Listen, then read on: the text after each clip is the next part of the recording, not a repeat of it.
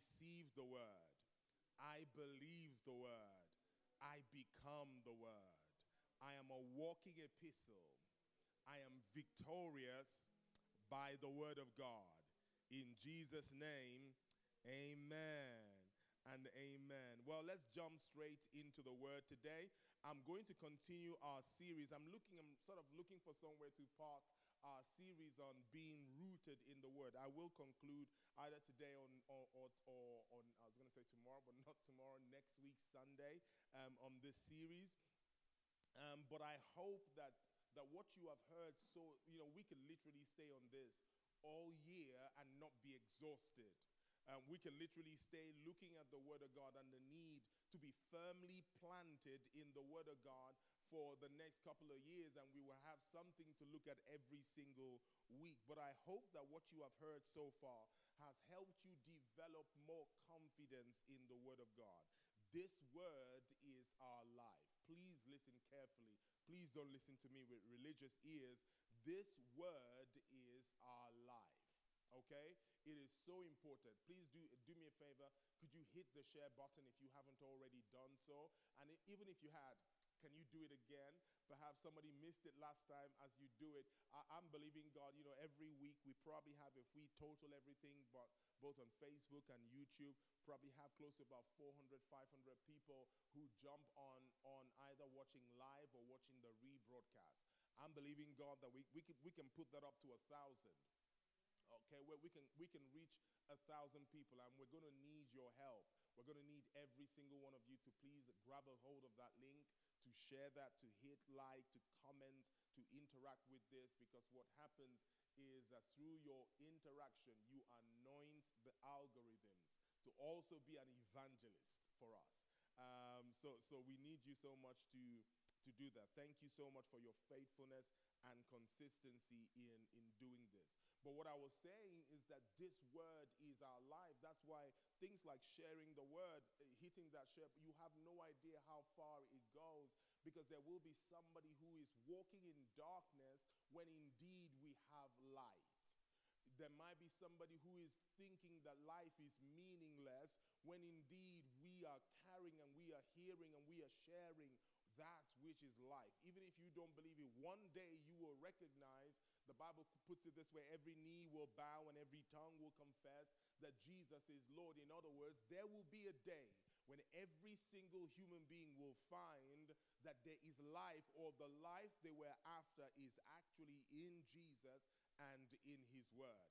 And I hope that you and I are those who are wise enough to recognize that truth right now, and therefore posture ourselves like we believe that. We share with enthusiasm. We don't let the circumstances around us determine our temperature for the word, because we have found that pearl of great treasure that is in the word. And so we've been looking at this, and we understand that the word really is our life.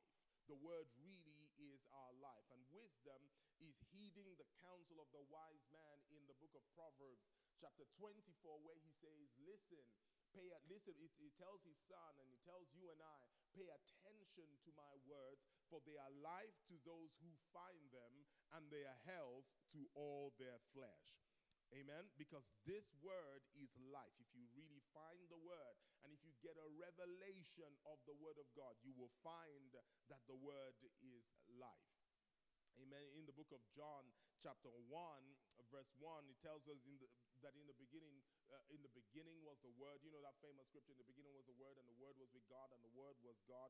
And the scripture tells us that the Word became flesh, and the Word became flesh so that you and I, people can bear witness to the Word that is in flesh. Look at verse 10 in John chapter 1. Verse 10 says, he, being Jesus, being the Word, he says, he was in the world, and the world was made through him. So Jesus is, when Jesus appeared on earth, when he showed up on earth as Jesus, he showed up as a manifestation of the Word in flesh form. And the Bible says that the world was made through him. Genesis 1 confirms that. Hebrews Hebrews 11 confirms, I think verse 3 tells us that we know by faith that the worlds were made by the word of God. So the world was made through him, and the Bible says the world still did not know him. He came to his own, and his own did not receive him. It is possible that there are people, I dare say even believers, who right now you have been made by the word, but still don't recognize the word that made you. A lot of humanity wants to credit everything that is genius about you to something else, to someone else, to another system, to something else apart from God. It is possible that this morning perhaps you are handling the word of God. You are handling that word wherever you're listening to me from. Perhaps you're looking at the word of God on your phone, or you have a Bible that is open before you, or perhaps you have the word up on some screen on your laptop. Wherever you have the word, do you recognize that this word, that thing that you are looking at right now, is not trivial? Do you recognize that this word is your life? Do you recognize the word? Are we going to make the same mistake that they made about Jesus, the word, when he walked the earth? When Jesus walked the earth, they just looked at him, especially those who were familiar, in quotes, with him. They called him, "Isn't that Joseph's boy?" They reduced the word of God. Don't make the mistake ever of reducing the word of God to just something we do on a Sunday morning. Isn't that just preaching? Isn't that just the word? No, this word is our life. Someone type, "This word is my life," in the comment section. I want to drive that into your heart. You know, earlier this year, there was a man in Nigeria who caught a blue marine fish, one of the fastest fish that exists. He caught it in his local area, and had a party with his village people and his friends, and they ate that fish. They really enjoyed it and cooked all kinds of things with that fish and enjoyed the fish. And it turned out that the fish is actually worth $2.4 million. Think about that. The fish is worth $2.4 million. Now he enjoyed the fish. Praise God for enjoying the fish. But could it be that the fish was able to do more for him than him eating? Someone is feeling that pain in the house. Could it be that what you're handling with the word of God right now, you are enjoying the comfort that the word brings. You're enjoying what the word is doing for you. You're enjoying even being in the company of other people. But could it be that word, this word you are hearing, could it be that it is worth more than the value you are placing on it right now? And so what I want to do is challenge you to make sure that you approach the word of God sober-mindedly, that you approach the word of God with caution. You approach the word of God with such an awareness that there is nothing more valuable than what God said. I believe that you are a believer and not a doubter. And so the Bible says in John 1 verse 12, it says, "But as many as received him, as many as received the word of God, to them he gave the right, the authority, the power to become children of God." I believe that you will operate as a child of God to the degree that you receive and believe the word of God. Did you hear what I just said? I believe that you will operate as a child of God to the degree that you believe and receive the word of God. So if the only bit of the word that you receive is the bit where he talks about you being born again, receiving Jesus as your Lord and Savior and all of that, and that's all you receive about the word, that's the level to which you will walk through the door, but not necessarily operate in the fullness of all the other things that the word of God brings. Because to them who received him, being Jesus, being the Word, to them he gave power to become sons of God or children of God, to those who believe in his name, who were not born, not of blood, nor of the will of the flesh, but those who are born of man, but of God. You can be born of God. Okay? You can be born of God. One more time, someone type in the comment section, I am a believer, I am not a doubter. Amen? I'm a believer, not a doubter. Today I want to speak to you about something I'm calling my rock and my sword. My rock. I struggled to find a title for this because I really knew, I'm going to talk about this. A few weeks ago, we were hanging out with some of the gentlemen. There is a regular, a monthly sort of e-group for that a group of guys normally host. And if you want to be a part of that, let me know, and we will get you hooked up to that. And a few weeks ago, we were hanging out with one of the gens on Zoom, and we were talking about the Word, and we were talking about the Word, and we're talking about faith, and we're talking about the things that we've been just going over the Word and asking questions, and we were just really sharpening one another in the Word. And somebody asked me a question that I promised that I will address at some point in this series, and I'm going to address that today. He asked, okay, what happens when you have believed the Word? What happens when you have stood on the Word, you've declared the Word of God, but still nothing has changed? What now? What now? That really stopped me. It's a really good question. It's a really, really good question. Have you ever been in a place where you're asking, okay, what now? Come on, type it in the comment section. If you've ever been in a place where you're asking, okay, now, yeah, believe, but what now? What's going to happen next? What now? Okay, I almost call this message "What now?" But what we're looking at is, I believe that the answer to that question is in understanding the dynamics of life, how we live by the Word of God. And so what I'm going to do is sort of zoom out. I could answer the question directly in terms of what we do next when you get to that particular stage. But I reckon that it's better when we back up and get a fresh review of a fresh preview of how it is that we are meant to be living. You know, sometimes if your car is, it's not starting and the mechanic shows up, they don't necessarily go immediately to the ignition. They will check some other things that appear not to be connected, that in your opinion might not be connected to this question as why is the car not starting.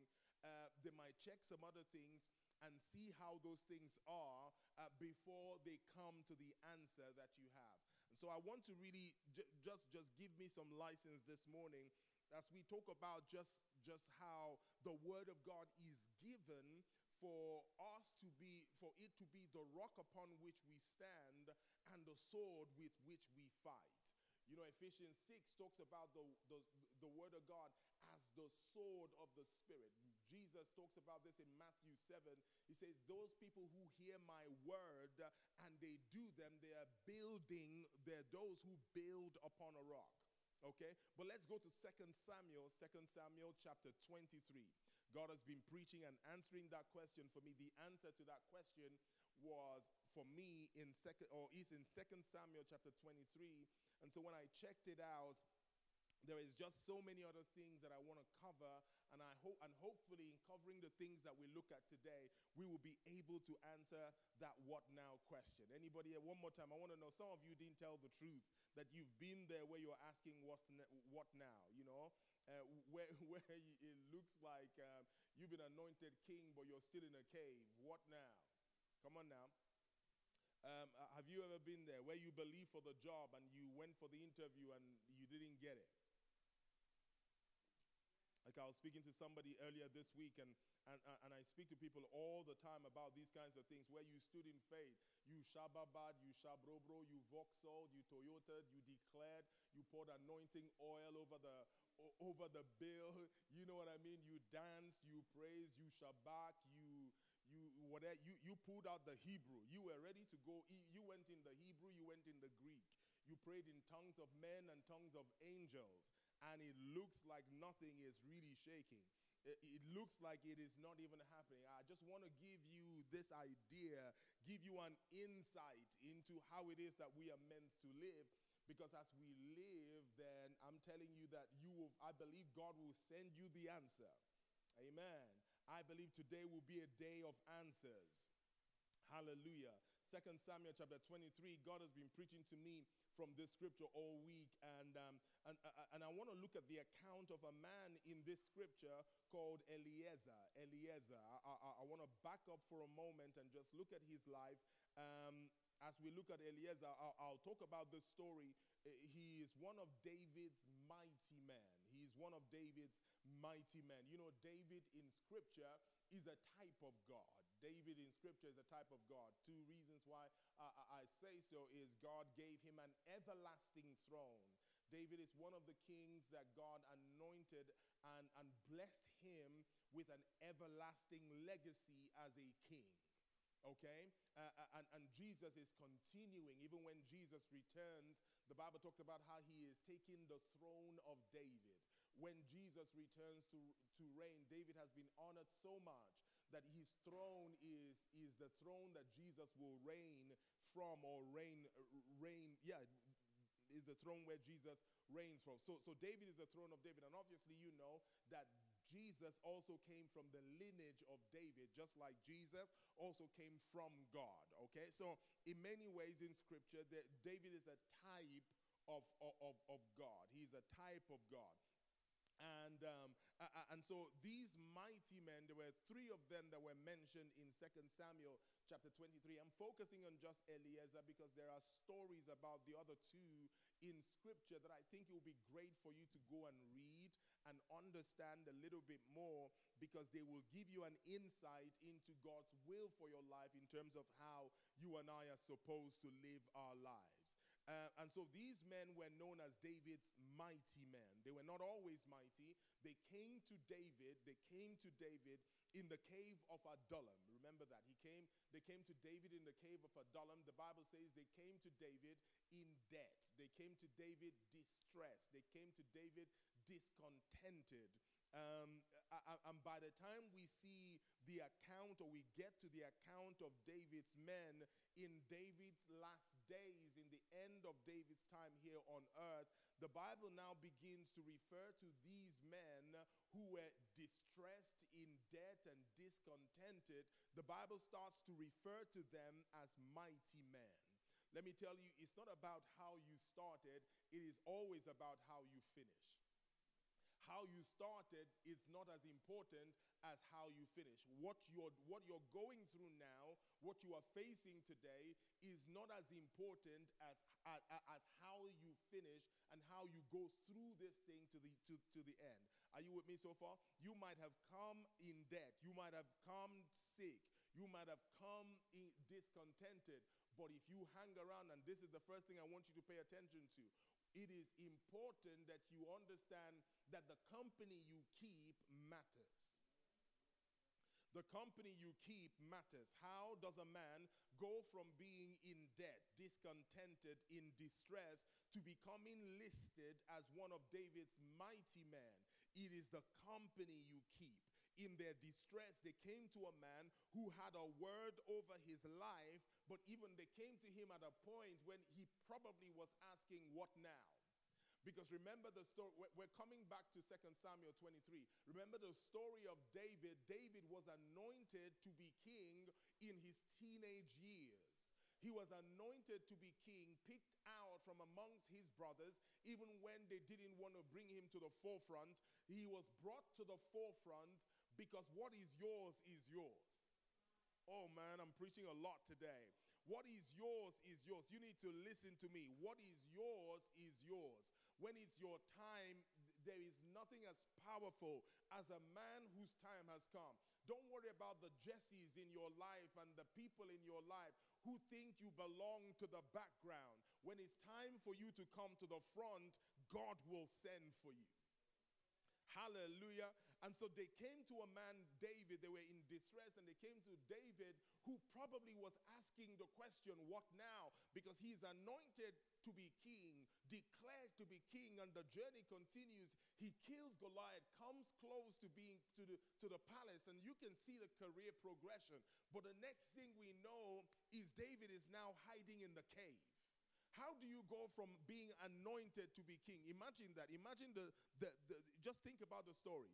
David is anointed to be king, all right? He now traveled for years, nothing happens. The opportunity comes, he slays Goliath. It's looking like the word that is spoken over him is coming to pass. He slays Goliath. He's now close to the king, Saul. He's working in the palace. He probably went to church, after Goliath was slain. He gave a testimony on their grateful service at the synagogue that God has increased him, that the word that was spoken over him has now come to pass, and he is now in the palace. And everybody's celebrating what God has spoken to David about. But shortly after getting the job at the palace, shortly after being pulled into the army of God as such an army of King Saul at such a young age, he now finds himself hiding in a cave. What now? What happens when it looks like the promises of God, the word that is spoken over you has been derailed, and it looks like it's going in the other direction? What happens when you were promised, when the word over your life is that you will be in the palace, but you're finding yourself in the cave? And so they bump into David. That's right, Cave of Adullam, 1 Samuel chapter 22. Thank you so much. They bump into David. In the cave. And they spend time with David, and they spend all these years with David. And I believe that the men that they become, the men that Eliezer became, the man that Eliezer became, is because of the company he kept. I really encourage you, please be aware of the company that you are keeping. The company you are keeping, whether you're in debt, discontented, or distressed, that stuff happens in life. But the company you keep will determine whether you stay that way or whether you end up as one of David's, as a mighty man. Okay? And so 2 Samuel, if you're with me so far, type amen in the comment section. Type amen. 2 Samuel chapter 23 verse 9 then says, and after him was Eliezer, son of Dodo, the Ahohite. I pronounced that right. If you come to me at about 8 p.m., 9 p.m., when my body starts shutting down, these words don't come out easy from my mouth. And then he says, one of the three mighty men with David, when they defied the Philistines who were gathered there for battle, and the men of Israel had retreated. One of the things we have got to recognize and really accept, right? Don't just recognize this, accept this, take this to heart, because it is important for you to live life well. You've got to accept that life is a fight. Okay, type that in the comment section. Life is a fight. At me, tweet about that. All of life is a fight. Everyone is born into a pre-existent struggle. Everyone is born into a fight. You don't get to choose whether or not you will fight. You will fight, right? All of life is a fight. Everyone is fighting. The poor is fighting to get their provision met. The rich is fighting to keep their provision or perhaps stay sane with all the provision they have.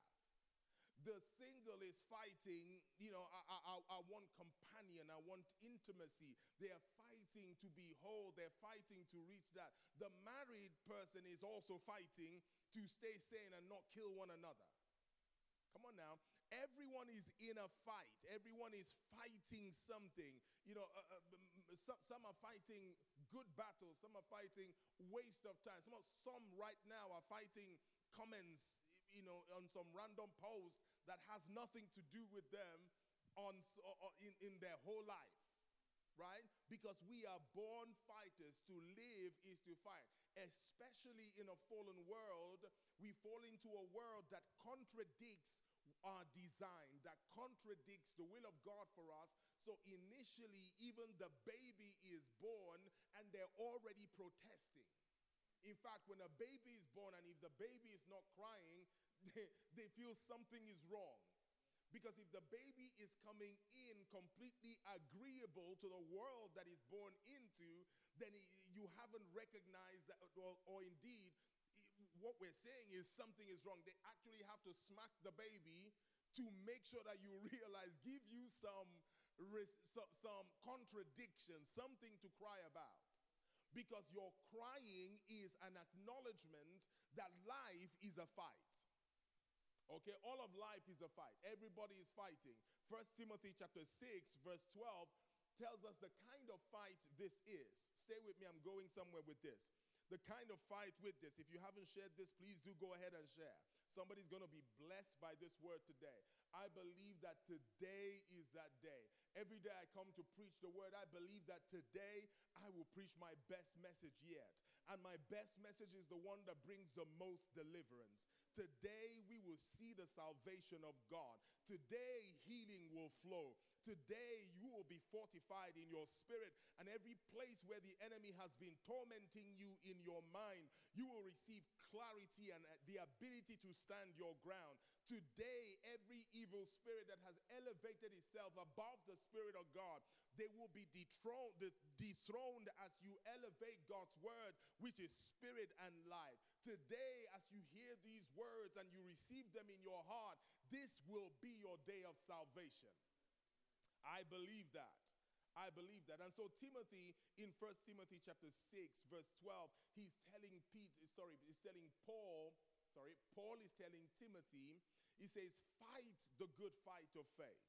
Take hold of the eternal life to which you were called, and make the good to which you were called, and made the good confession in the presence of many witnesses. Notice what he says. He says, fight the fight of faith, because that's what life is. Life is a fight of faith. Help me type that in the comment section.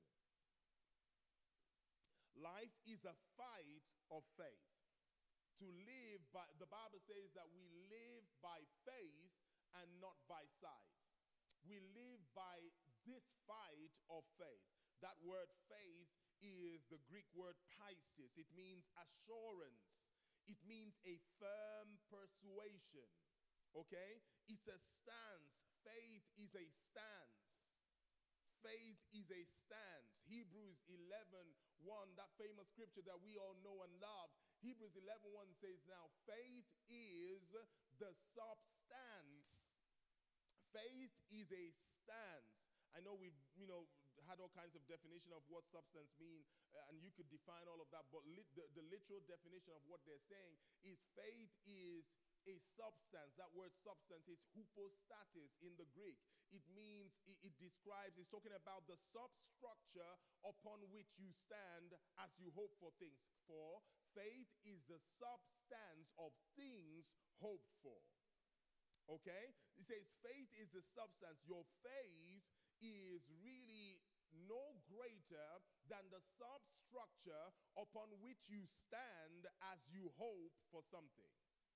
Okay? Your faith is a stance. Your faith is a substance. The quality of your faith, the type of faith you have, is described by the stance that you are taking. Life is not about what happened to you. Life is about your stance through what happened to you. Did you hear what I just said? Because life is not about the evasion of negativity. Okay? That's why, anyway, I'll leave that alone. That's why New Age doesn't work like they think it. It's just a matter of time before it will be proven that it doesn't work, because we think, when you talk about positive vibes only, life doesn't care about that crap. Listen, negative vibes will come. They're coming your way. And so life is not about, life is really not about what comes at you. I think that maturity as a believer comes when we get what I'm saying. So please, whatever you're doing, I know that there are things in your life right now that you are prioritizing, you're thinking about. I want you to just pay attention to what I'm saying. Because life is not about what is thrown at you. Life is really about your stance when stuff is thrown at you. Okay? Because life is about faith. Life is a stance. Life is about, we live by faith. Life is not even, it is about the substructure upon which you stand as you hope. It's the fight of faith, is the fight of standing. Okay? It's not about what happened. It's not even about what you built with your life. It's not about, it's really about how you stood when you were building. And it's also about what you built, what did you build upon? Okay, are you listening to me? It's about a stance. It's not about the house you built. It's about the ground you built upon. Matthew 7, we won't go there for time. Matthew 7, verse 24 to 27. Many of you will know this scripture as well. Is a scripture we sing about it. Our kids sing about this, where we're talking about the man who built on rock and the man who built on the sand. Jesus talks about these two builders. And he says that he talks about the wise builder and the foolish builder. And the difference between the wise and the foolish builder is not whether or not they built a house. Everybody is building something. But the thing that separates is what you have built upon. The difference between the wise and the foolish builder is that one built on the rock and the other built on sand, because the real thing that matters in life is not whether it's going to rain or whether the wind is going to come. We got Christians who are believing, and I believe that us preachers are responsible for this in many ways, and I believe that one of my assignments in raising kings is to raise people who understand that life is about building on the rock, and life is not about commanding the rain and the wind not to come. I'll say that again. I know we don't like, every time I say stuff like this, I sense uncomfortability. Okay? Life is not about, now, you are anointed. You are so anointed that you can steal the storms.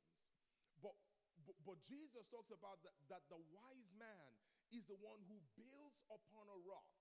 So much so that when the rain comes, not if, when the rain comes, not if the wind comes, no, when the rain comes.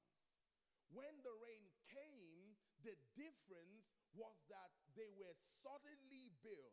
This is what this series is about. It's really about building you upon a rock. It's really about a marriage that is built upon the rock. It's really about a career that is built upon the rock. It's really about raising children built upon the rock. It's really about a church that is built upon the rock. It's really about whatever you're doing being built upon a rock, because the real test of life is not about what you avoid or what you build or what you get. It is where you are standing, and if you are still standing when the rain passes. Because listen, the rain will pass. The storm will pass. And life is about faith. That's why we live by faith. We live by faith. We live by our stance, and faith is a stance. Life is a stance. The life of faith is a life of standing on the rock. Did you hear that? Please, if you're taking notes, write this down. This is a life lesson, okay? The life of faith is a life of standing on the rock. So the word of God is my rock. Okay? Someone type it in the comment section. Make a declaration. Say, the word of God is my rock. Because the will of God is that we build upon the rock. It is, and the life of faith is about standing, because faith is the substructure upon which you stand as you hope for stuff. So if I am in faith, if I say I am in faith, or the quality of, and by the way, every human being is in faith. Okay? Every human being is in faith. You can't live except but by faith. When you go to work, you are in faith. You are standing, or the substructure upon which you stand is the confidence that this boss is always on time. You woke, but that's why you woke up when you woke up. You didn't see the driver wake up. You didn't see him get into the bus or her get into the bus. You stand by faith because you have been convinced by the words on that paper, on that timetable, that this is the time the bus is coming. Everyone lives by faith, but a quality life is a life that is built upon the rock of the words of Jesus. Please let me say this again. It's not enough to start your day with just general positive affirmations. Praise God for those. It's good to speak positive words. I feel the urge to really make sure that you and I understand that there is a difference. You know, the world has appropriated so much of these principles from Scripture and put it out there in terms of I'm finding that there is a temptation to appropriate the principles of Scripture, but leave out the giver, leave out Jesus Christ. So that's why you have positive vibes, but you don't want me to talk about the Savior who makes those words potent. You see? So I am believing God that here at Radiant City Church, regardless of how old you are, regardless of where you are, that you and I will recognize will be people who are not just sold out to positivity, that we are people who are sold out to Jesus. And our positive expectation is not just based on general positivity, but it is based on a man who died for us, who has given us his word. His word is the ground upon which we stand. Because life is a stance of faith. Okay? And so the fight of faith, when Paul was speaking, the fight of faith is a fight to stand on the word of God. That's how we live. We live by standing on the word of God. Jesus says that these words that I speak to you, they are spirit and they are life, and there is no profit in the flesh. So this is how we live. We live by standing on the word of God, by walking on the word of God. In other words, our expectation, when I think about how am I going to get home, yes, I thank God for a good car. Yes, I thank God the car is working. Yes, I'm grateful that there is no traffic. But actually, the confidence that I get that when I get in my car, I will arrive safely home is on Jesus Christ, who is my protector according to his word. Because life is about standing on the word of God. The reason I hope, I believe that my marriage works and my marriage will continue to work is not that I'm perfect or my wife is perfect. It is that we have the word of God upon which we stand, upon which we act. So I try to the best of my ability to conduct my affairs according to this word, because if I do life by the word, I am standing on the word, and when the rain comes, in the midst of the rain, I will overcome every circumstance. Are you listening to me today? So the fight is the fight to keep standing and standing on the word. Life is a question of what you're standing on. That's why the Bible says the righteous fall 7 times. But look what the Lord does. He picks them up and causes them to stand again. Because the problem in life is not whether or not you fall. The question is, will you stand?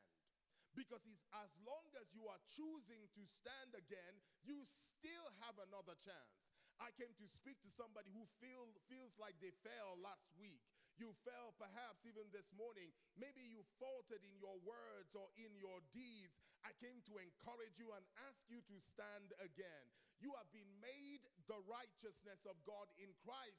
You are of that breed that stands again. You have access to a whole future, not because of the absence of mistakes in your life, but because you are righteous and you have been made to stand again in faith. stand up one more time and believe again. Stand up and believe that where you missed it last time, we will find the answer in the word. Stand up and believe that God is not done with you yet. Stand up and believe. That's what matters. It isn't what happens that matters. It is your willingness to continue to believe the word of God, because life is a fight of faith. Life is a fight of faith. Amen?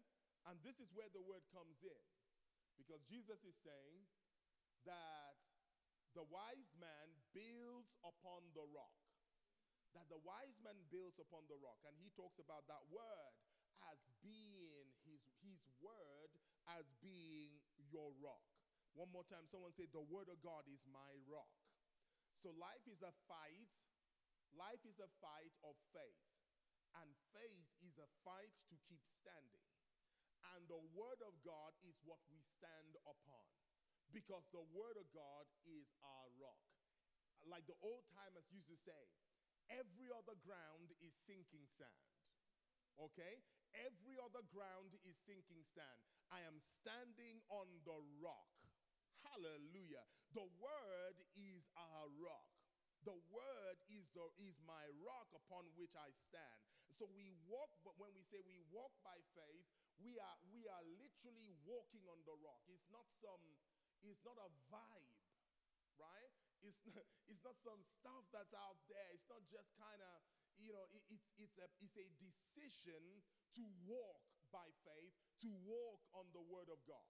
It's a decision to believe again. That's why the enemy doesn't like you, because you keep on standing. That's why the enemy doesn't like you. He regardless of all the hurt and all the things you've been through, all the disappointments that you might have faced, you're still tuned in to this broadcast, still declaring the word is my rock. Because when you don't know what to do, at least keep on standing. The moment you stand up again, you're standing in faith again, and you are still in tune to be victorious. For this is the victory that overcomes the world, even our faith. Show me a man who is not about how many times you fall. Show me a man or a woman who chooses to stand up again. I will show you a person who has chosen the victory that overcomes the world, even our faith. The moment you choose to stand up again, I know you're on the path to victory. So all I'm asking you, wherever you are, stand up again. Hallelujah. I know that rejection hurt, but stand up again. I know you failed again, but stand up again. I know you made that mistake. I know things didn't quite work out like you expected, but stand up again, because to live is not to lie down. To live is to stand. Faith is standing again. Standing on that word again. A life of faith is a life of standing on the word. And the fight of faith is a fight to keep standing. Okay? The fight of faith in sickness is the fight to keep standing, believing for healing. The fight of faith in lack is the fight to continually believe that Jehovah Jireh is your provider. The fight of faith in depression is to constantly find a way to believe that there is a garment of praise that is reserved and can be exchanged and will be exchanged and even has been exchanged for the spirit of heaviness. That's what the fight of faith looks like. Okay? In fact, I would say, listen to another statement I'm going to make. I believe, I've reached this conclusion, I believe that life is more about the standing on the word, than it is about what you even get by standing on the word. Did you hear that? See, if you get this, we'll become unstoppable. I believe that life is more about the fight of faith. Life is more about standing on the word much more than it is about what you get by standing on the word. All right?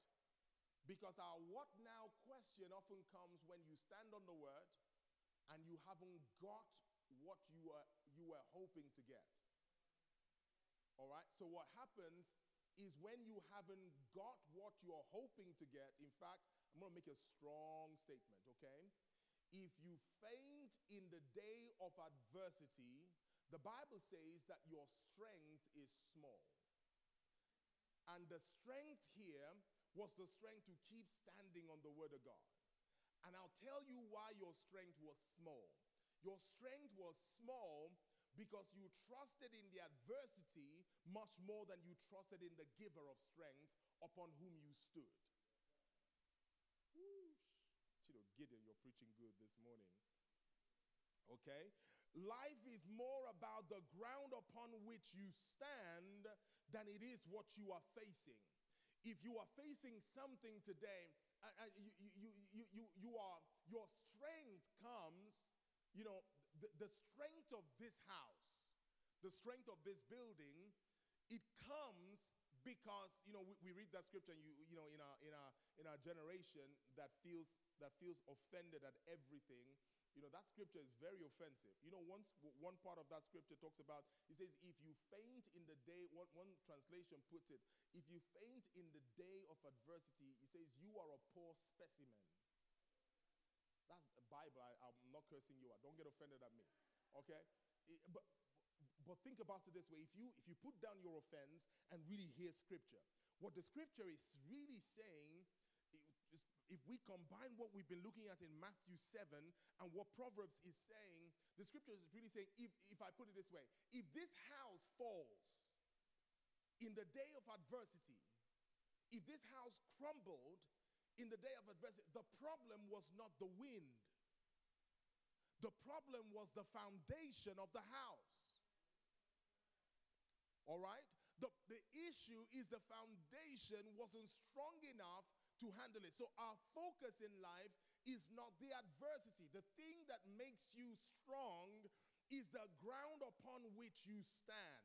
It is your willingness to dig deep to build upon the rock. Come on, don't leave this broadcast right now. Stay with me. Say, Jesus is my rock. The word is my rock. We build on the rock. When I understand, I build on the rock. When I don't understand, I build on the rock. In fact, you get to a new level of faith when you don't even understand what God is doing, but you're standing on his word. Because understanding is not a prerequisite for obedience. God doesn't expect you. God is so great that he expects you. He's kind that he will give you understanding, but understanding is not a prerequisite for obedience. 1 Corinthians 15 verse 57 says, but thanks be to God who gives us the victory through our Lord Jesus. Therefore, my beloved brethren, he says, be steadfast, immovable. Be steadfast, immovable, always abounding in the work of the Lord, knowing that your labor is not in vain in the Lord. Hallelujah. Always abounding. He says, be steadfast. This is who I want to be. I want to be the guy that is steadfast, immovable, always abounding in the work of the Lord. Okay? Always abounding and always giving my best wherever the Lord asks for me. Always supplying, always ready to serve, always ready to give to give into the things of God, always ready to help somebody out, always ready to do the work of God, because I am solidly planted. You see people who are always abounding in the work of God. It is not that they haven't had storms in their lives, it is that they have built upon the rock. It is that they are building upon the rock. Be steadfast, immovable. Somebody declare, put it in the comment section, I am steadfast, I am immovable. I'm not flaky, I'm not wavering, I'm not here and there, I'm not tossed around. I am steadfast. Make this your goal in life. Steadfastness, just steady. Let's not be praying to know where we're going to find you next week. Your children need to know that this is who you are. They don't need to be worried. Is daddy happy? Is he sad? No, be steadfast. Okay? They don't need to be unsure about whether you love them. Be steadfast in the communication of your love to your wife or your husband. Be steadfast in your service. Be immovable in the things that you believe. We don't go with popular opinion. We are immovable. The word of God is the word of God. We walk in love all the time, steadfast. Because life is a fight to keep on standing on the rock. Okay? So the Bible says, back to 2 Samuel 23, the Bible says Eliezer stood with David and they defied the Philistines. This is what the Lord has been preaching to me all week. So I feel so excited to just preach to you what I've been meditating on all week. He says Eliezer stood with David and they defied the Philistines. The Philistines are always a type of those things that defy. You know the Philistines in the scripture? They didn't fight the Israelites once. They came again and again. You know the people of God, the journey of the Israelites in scripture is a story, is a type and shadow for you and I. And the Philistines are those things that come over and over and over again. Come on. Anybody ever got some Philistines in your life? I'm not talking about your cousin. Leave your cousin alone. I'm talking about the some of you are, yeah, that's my cousin. He's, yeah, auntie, you know, whatever. No, leave auntie alone. I'm talking about those things that come at you. They just come at you over and over and over again. Is the battle that you're always fighting in your flesh in one way, in the other. That's what the Philistines did. The Philistines fought David. The Philistines fought Samuel. The Philistines fought Saul. The Philistines, every king that came after David, before David, they fought, they did something with the Philistines. Because these guys kept coming over and over and over again. And the Philistines are those things that is that spirit that seeks to contradict the will of God for your life, that contradicts the purpose of God for your life. And here is how we live. We live like David and Eliezer. We live defiant. The Bible says Eliezer stood with David and he was defiant.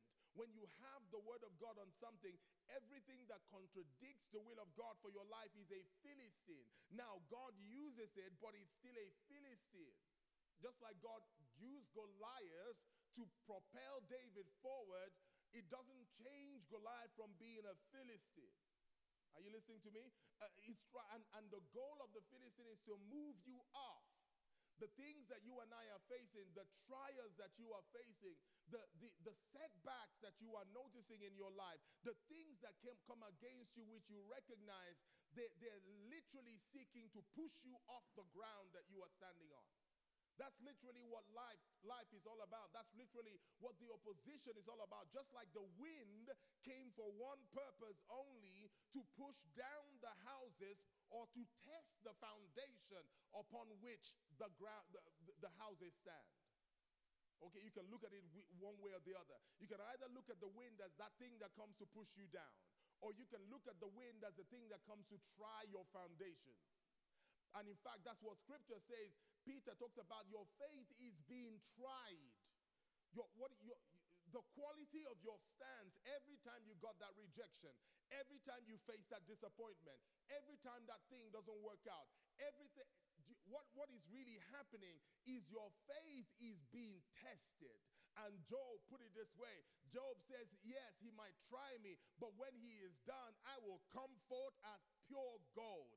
I believe in the name of Jesus that this thing is not unto death, but that the Lord himself will be glorified in your life. Amen? And so the Bible says Eliezer and David, there is a posture. There is a posture that you and I need to have. It's a posture of defiance. David had that posture of defiance. Remember in 1 Samuel 17:26, we won't go there for time, but in 1 Samuel 17:26, you see David's natural posture. David's natural posture, he shows up and this Philistine is shouting. For 40 days he's been taunting. He's been taunting. He's been saying, "Oh, you're going to fail. Oh, that's not going to come through. Oh, this, that's what lie." And everybody know what I mean. You recognize the voice of a Philistine. He comes taunting and even before the fight, they come. Most of the time, when you see the scripture describe the attack of the Philistines, they often come shouting. So even before the fight happens, they're already sending a sound ahead. And I will talk about that in a little while.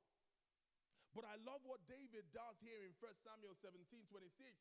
It shows us his posture. The Bible says about the posture of David. He says, "What shall be done for the man who kills this Philistine and takes away the reproach from Israel? For who is this uncircumcised Philistine? Who is this uncircumcised Philistine that he should defy the armies of God? This is our posture. This is fighting talk. The posture of a believer is a posture that says, what is this sickness that thinks it can take away the purpose of God for my life? What is this rejection that seeks to defy the will of God for my life? What is this thing? What is this spirit? What is this issue that seeks to defy?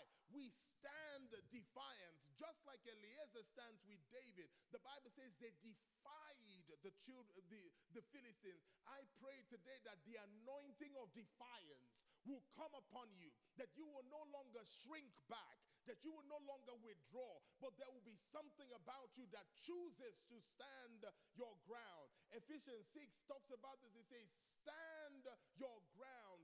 Gird up yourself with the belt of truth. Stand your ground. It's a defiant stuff. What is this? Come on, where is your fighting talk? Where is your has the world made you so nice? We have this nice image of Jesus, of him walking around and just doing food bank stuff and helping the homeless and helping a woman cross the road, and he did all of that stuff. But that's not all that he is. He wasn't just a lamb. He was a lion. A lion is defiant. Where is your fighting side? It's there. Where is your fighting side? Will you defy? Will you stand like you will fight? Will you tell life that I'm fighting back? I pray in the name of Jesus that the Lord will. I see you, brother. You're crying right there listening to me right now. But I know what's happening in you. Your giant is rising up. Your strength is rising up again. Because where you have backed out of life and you've cowered in a corner and you've been curled up, the Lord is infusing you with strength again. And you will stand up and fight again. Because life is a fight.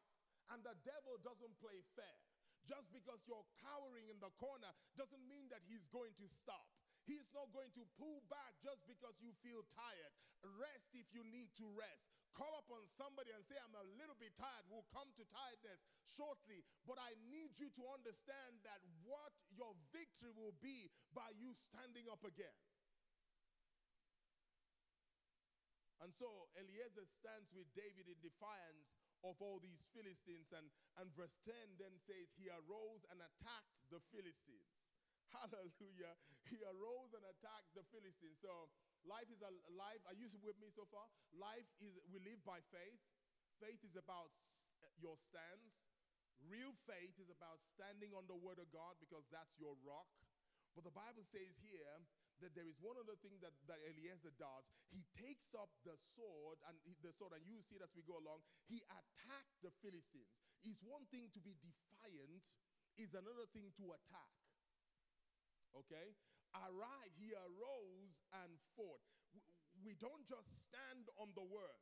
We fight back. There's an anointed worship leader who says, talk to me, I talk back. You know, talk back. I'm sorry. It's not some of you are going to go start. It's not a worship song. Don't Google it, okay?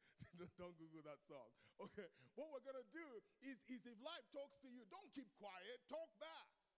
Come on, somebody type in the comment section, I talk back. Come on now, help me type it in the comment section. Say, I talk back. We're not going to die in silence. We're not going to keep quiet. We will talk back. Because that's what this guy does. The Bible says he arose and he attacked the Philistines. Some days you've got to wake up and look at that sickness in your body. Pull out every scripture that talks about healing. Declare in the name of Jesus, he has borne those stripes that I might be healed. I declare in the name of Jesus, there are days, even in the midst of that depression, there are moments where you get light. And I pray that on those days you will have the presence of mind to declare he has not given me a spirit of fear, but he has given me a spirit of power, love, and a sound mind, because we talk back. Come on, believer, we talk back. Don't sit down. Don't die with words in your mouth. You've got a sword. Ephesians 6 talks about the word of God is the sword sword of the Spirit is the only offensive weapon that you have been given. That is why we don't fight with our brothers and our sisters. We don't backbite. We don't gossip. We don't pull people down. We fight with the word. We fight the Philistines with the word. We take up the word. We declare the word. My future is great. We talk back. We talk back to our enemies. When the enemy speaks one thing that contradicts the will of God, say, not in this house. In this house, we're living long. In this house, we're living strong. In this house, the hand of God is upon us. In this house, we're blessed in the city and blessed in the field. In this house, the hand of God is working for me. The power of God is on the inside of me. He is quickening my mortal body. I do not fail because I am the righteousness of God in Christ. When I fall, he picks me up. Every door opens for me because I am operating by the anointing. The hand of Jesus is working for me. He holds the key of David. He opens doors that no man can shut. He shuts doors that no man can open. When I stand and open my mouth, wisdom flows out. I talk back. I said I talk back. Where are you talking back? Has your mouth been silenced in this season? Has your fear been silenced by the overwhelming nature?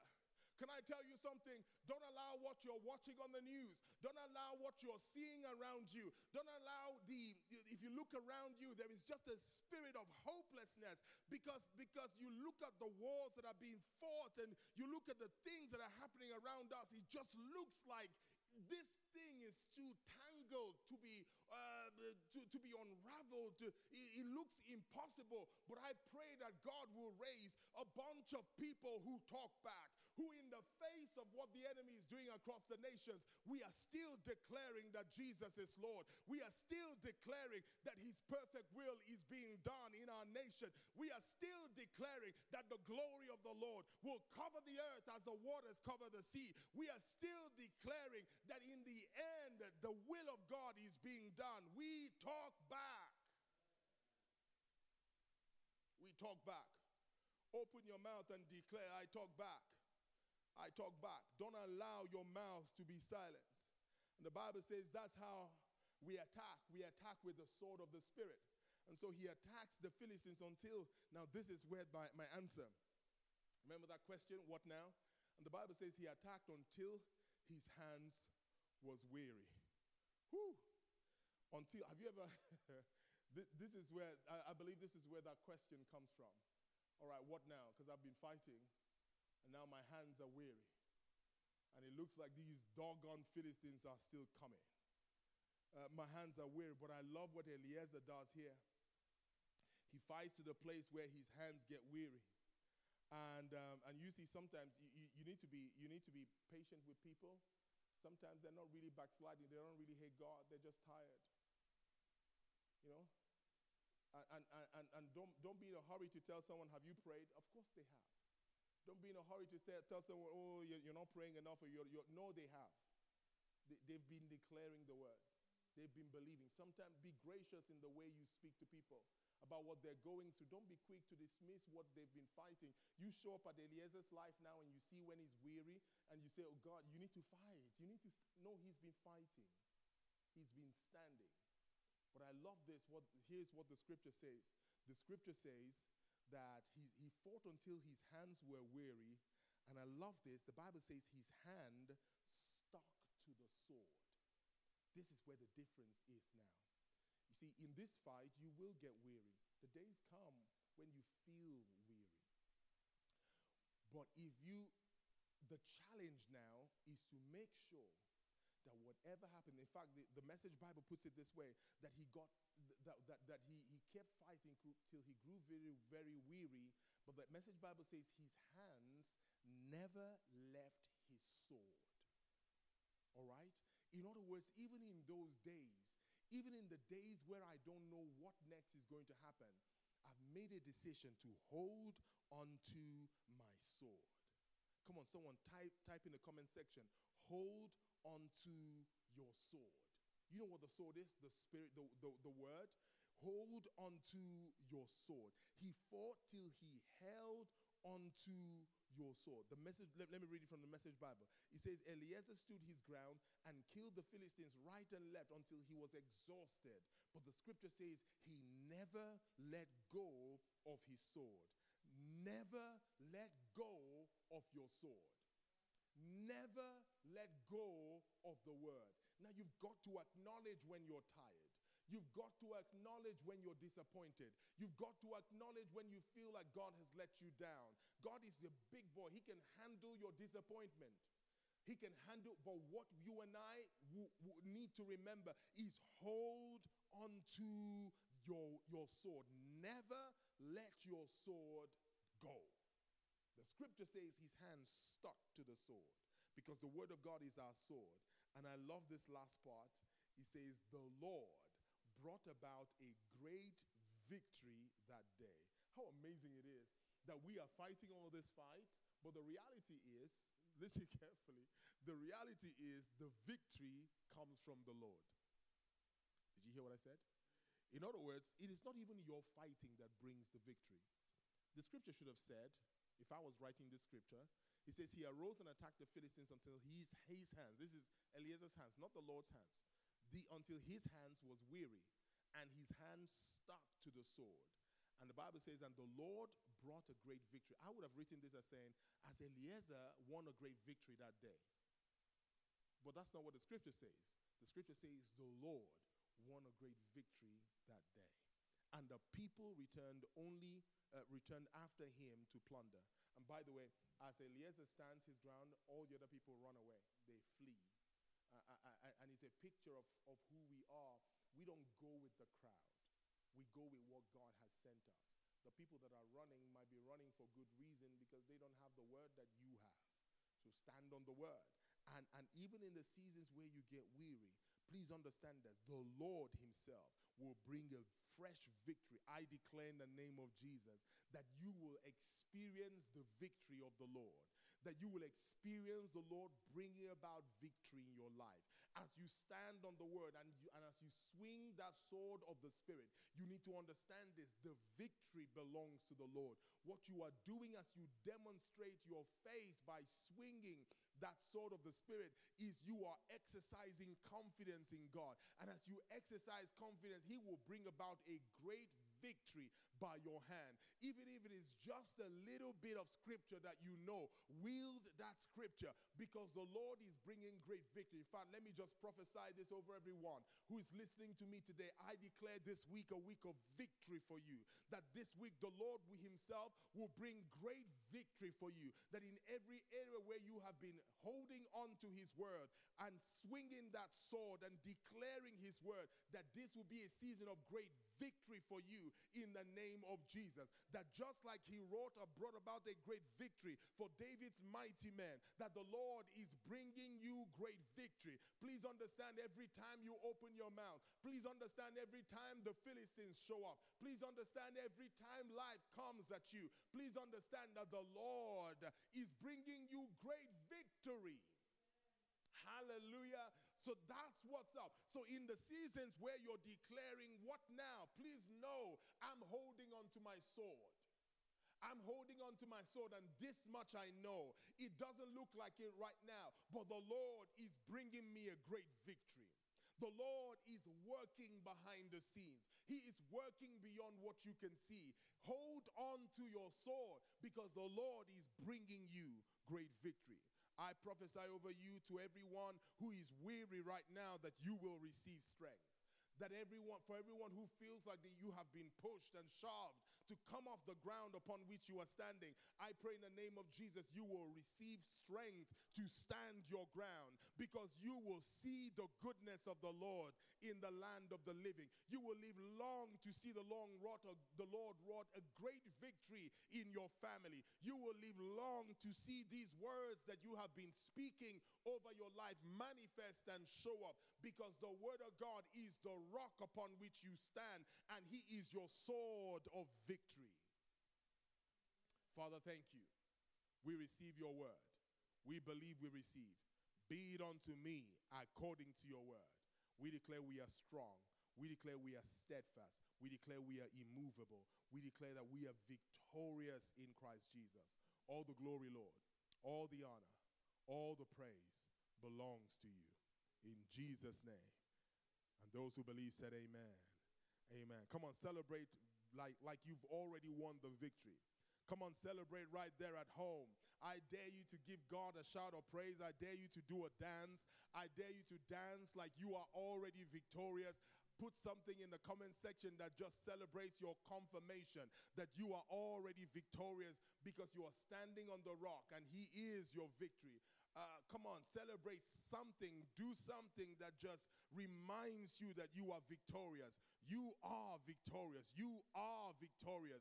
You are victorious. You're not. We haven't believed cunning fables. We are talking about the Word of God, the very stuff that created the world. This is the victory that overcomes the world, even our faith.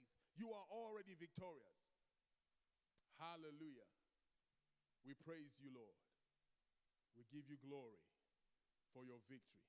I'm already victorious. I see that coming through. I am victorious. Hallelujah. The Lord is fixing some stuff right now. Watch some things accelerate. Watch some things accelerate in the name of Jesus. Watch some things accelerate in your life. Let's come together with our giving. Let's bring our best gift. It's a good time to sow a seed. I dare you to sow a defiant seed. Hallelujah. That's right. This week will be a victorious week. I challenge you to sow a defiant seed. Sow a seed that your unbelieving, friend will marvel. Sow a seed that will make those who don't know your God to say, what are you doing? Hallelujah. Sow a seed to tell the enemy that you're still standing, that you still believe God. Hallelujah. This is your opportunity. This is why giving is such a powerful thing. Apart from all the other stuff we talk about, like the power of generosity or the power of or just the common basic human decency that makes us understand that we can give generously, that giving to other people and giving into good causes, is just good for life. But when you come to the things of God, when you are living by faith, giving is such an act of faith. When the enemy is threatening your provision and you choose to give, that's why this woman who is, you remember Elijah, he meets this woman who, a widow, and she just has enough for her child, for her and her child to eat. And if you like, the enemy at that time is the threat of death. But through her willingness to give out of her little, through her willingness to give out of her, it's such a defiant thing to say, I'm going to believe in God's provision more than I believe in the threat of death. Not just by talking about it. I'm going to believe in the provision of God so much so that I'm going to give my best. I'm going to give out of my little. I'll give my best. There is such a powerful thing that happens. There is such a powerful thing that happens. That's why Jesus is sitting in the temple and he's seeing all of these people giving. And he finds this woman who gives just a copper coin. She gives the least, she gives what she has. And Jesus says, this woman has given more than all of them because she has given from a place of sacrifice. She has given because, to really give in a way that impacts you, there is a demonstration of faith. It's a demonstration of confidence. So I encourage you to give your best right now. The details for giving are right there on the screen. You can give via PayPal using your card details. You can give via our